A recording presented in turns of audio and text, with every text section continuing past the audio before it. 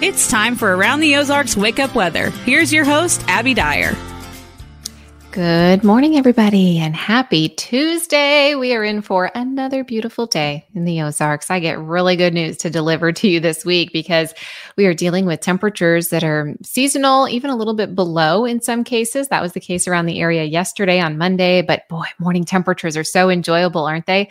We are starting off the day near 60 degrees today, and we are going to stay pretty cool through the morning hours, mid 80s for highs today. Loads of sunshine. We still are going to hold on to a northeast breeze. Not too hot, not too cold, pretty comfortable outside and still warm enough to enjoy kind of some summer-like activities. We'll be heating it back up though for the unofficial end of summer, the Labor Day holiday weekend that is coming up. Overall, though, this week I have good news in the weather department. We are going to be gradually warming up here over the next few days. In fact, a little bit of back and forth before the temperatures really start to warm up back into the 90s again. I have numbers that are going to be topping out in the 80s today, tomorrow, even on Thursday. I think we're in the 80s, and then 90s return just in time for those holiday weekend celebrations. Another nice one out there today, though, really you can't beat it. It's another one of those Chamber of Commerce days, late August. We've got sunshine. We've got a high temperature right around 85 degrees.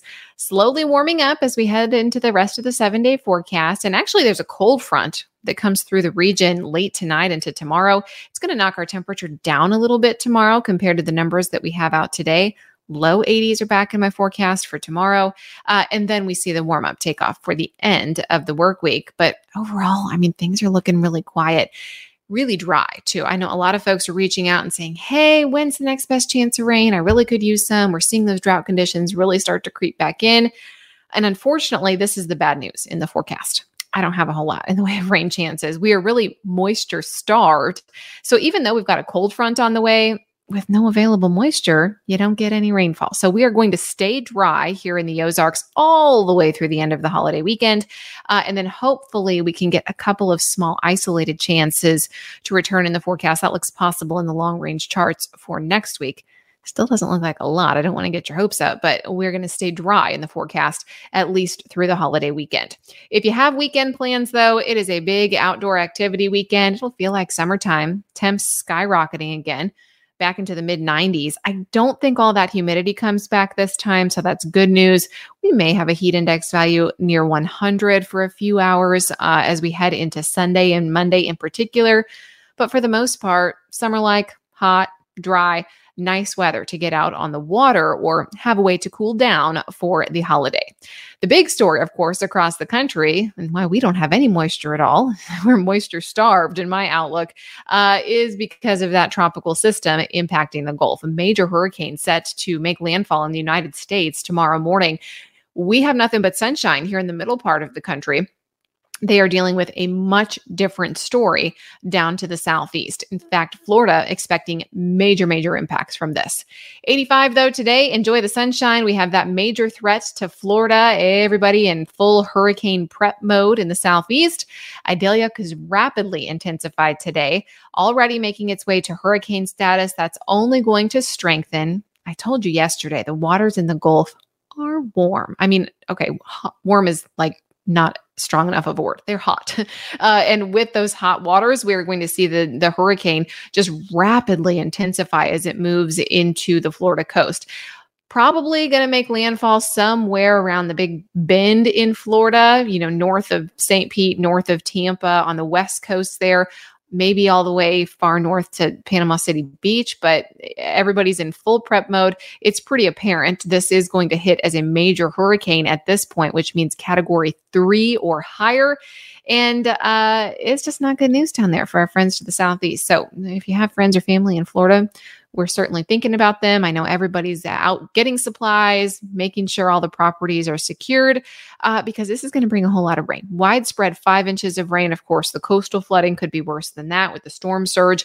And then all that rain is going to head up through Georgia. The Carolinas are expecting some flooding, and that storm's going to roll right up along the East Coast. So that's really what's gripping the attention weather-wise across the country while things are quiet here in the Midwest. And boy, are they quiet. We don't have a whole lot happening weather-wise for us. Here's a look at the brain twister question. I'll answer the one that I left you with. Cotton candy is called what in France?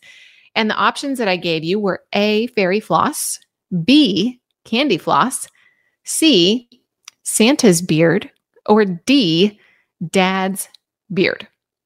I saw some guesses. I saw some correct ones, and I saw a lot of correct ones because there are actually two answers today that could be correct. So cotton candy is called what in France? Well, the French call it candy floss. Like if you're an American over in France and you want to order cotton candy, you could say, I want some candy floss. And what you would get is cotton candy. However, the literal translation, and I certainly cannot pronounce how you say it in French, but it's like, that's the best I can do, seriously. But that actually means the literal translation is dad's beard. So I would have accepted B or D. I was going for B, candy floss, but if you said D, you are correct too. Also, a fun fact on top of a fun fact is that cotton candy was invented by an American dentist. Isn't that funny? I think candy floss is a really good way to describe cotton candy. It just like sticks to your teeth. Like the second you put it in your mouth, it's like, okay, I need to brush them. There's like this film on everything. And a dentist came up with that. Interestingly enough, I bet he would recommend you brush your teeth after you eat it. All right, here's the brain twister question for tomorrow. We're kind of staying on this carnival theme.